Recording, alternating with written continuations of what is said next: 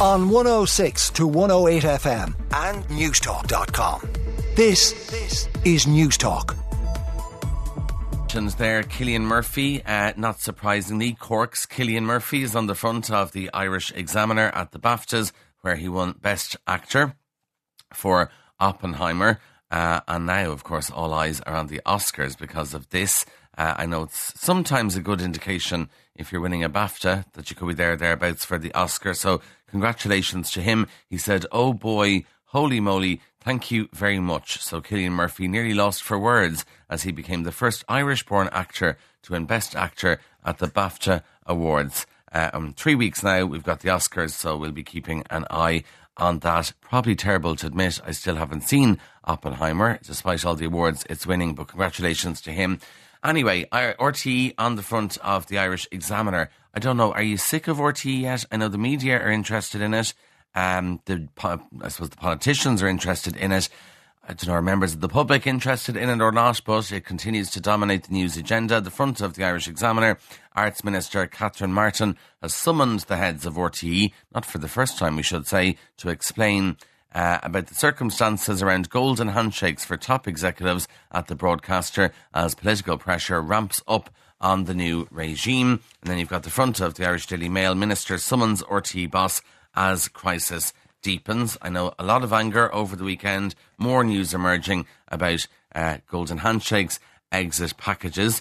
And I heard some people texting into Anton Savage here on Newstalk yesterday saying that they scrimp and they save to pay the TV licence. They're buying the €5 stamps in the post office to try and pay the 160. They're setting up direct debits every single month.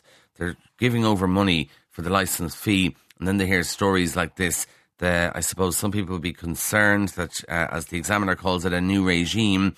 They'll be concerned that you hear about this, you hear about all the reform promised, and yet you can get hundreds of thousands of euro in an exit package. Of course, the other irony is, for a lot of people, if you walk into your boss and say, "I want to leave my job," you get nothing. Maybe a kick out the door sometimes.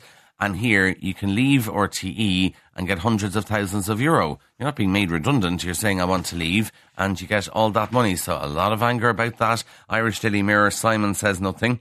Simon Coveney doesn't know how much his brother got as part of the exit package from RTE. So the rumour, of course, is 200,000 euro, but he says he doesn't know. Congratulations to Daniel Whiffen. He's on the front of the Irish Times. I mean, we were saying last week here on the show, he's one to watch. He's certainly watching him after the weekend, winning gold in the men's 1500 on day 16 of the World Aquatics Championships in Doha, and then he strikes gold again. So it's just incredible. Well done to him. And obviously we're all watching the Olympics now and how he gets on in that.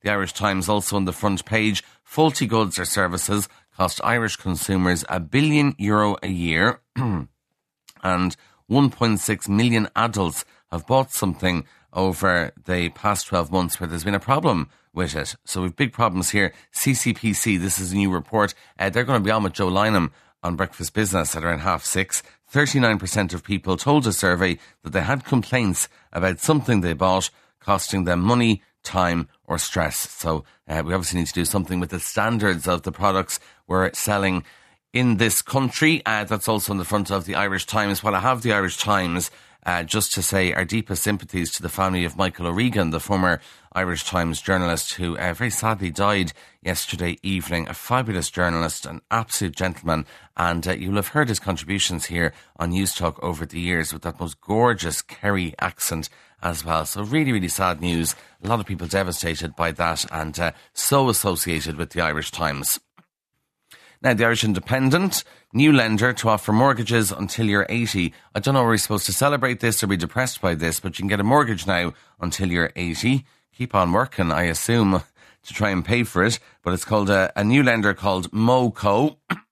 And they're going to issue mortgages that people can pay off until the age of 80. So the hope is that you don't die before then, that you can pay off your mortgage. Most lenders have credit policies that mean they want the mortgage paid off by the time you're 70, but MoCo is going to 80. I suppose the other argument, people are living longer as well and healthier lives, and 80 is a fine age, but there's many people who are flying around at 80, so they might be thrilled to pay a mortgage until that age. The Irish Sun, Zero Dark Thirsty. Shock soldiers found a man making himself tea and toast in their canteen after breaking into the barracks. This happened at Cathal Brugha barracks over the weekend, and they had to call Gardaí to take him away. He was no trouble at all.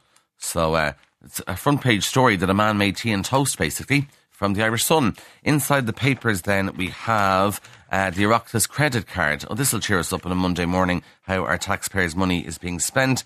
€1,500 bill for a Jamie Oliver restaurant, a spend of €17,000 at the K Club, and TV licence payments of €640 among the items paid for on an Oireachtas credit card over the past year. Also a €1,000 bill for a working dinner at a boutique lounge, clearly a very fancy restaurant for your working dinner, and €11,500 bill for accommodation at the Conrad Hotel. The Oireachtas has 4 credit cards in operation, and I read more about the expenditure on the credit cards in the Irish Examiner if you want to cheer yourself up this morning. A couple of final stories. One from the Daily Telegraph. A lot of people still working from home. Some people love it, some people hate it. People working from home, though, are more likely to smoke, snack and gain weight. Excuse me, I have a cough this morning. Researchers in the UK looked at home working and they found that there's mixed levels of healthy habits and stress levels among home workers, but there are higher rates of smoking and drinking. So people are working from home, lighting up fags, having a drink, and also I suppose it's the temptation of the press is always there, you know, dipping your biscuits in your tea, things like that. You can understand it. Probably wouldn't do it as much in an office, so you can certainly understand it. And there's a rise in tobacco and alcohol use among people working from home. I don't know, are they pouring drinks during working hours, sort of 9 to 5, which might be concerning, or is it just then that in the evening time they pour themselves a drink after celebrating their day's work? I'm not sure, but that's according to the Telegraph. Then in the Mail, we've more wokery, as they call it. My Fair Lady, classic musical, adored by generations, but theatre bosses staging My Fair Lady have now attached a trigger warning in case its depictions of high society and classism upset members of the audience. I suppose other people would say that maybe audience members need a stronger backbone if they're going to be upset by high society, but this is the latest warning for My Fair Lady. And staying with the arts world, The Sun tells us that we've a new film which is going to be studied on the Leaving Cert curriculum, Barbie. The Sun says it can reveal that the Margot Robbie blockbuster is among a series of novels, films, poetry and plays added to next year's English curriculum, and they believe it'll be a chance, if students watch Barbie, to examine the movie's social context and the relationship between the characters. Read more about that in The Sun. Those are the stories making the headlines. On 106 to 108 FM and newstalk.com. This is Newstalk.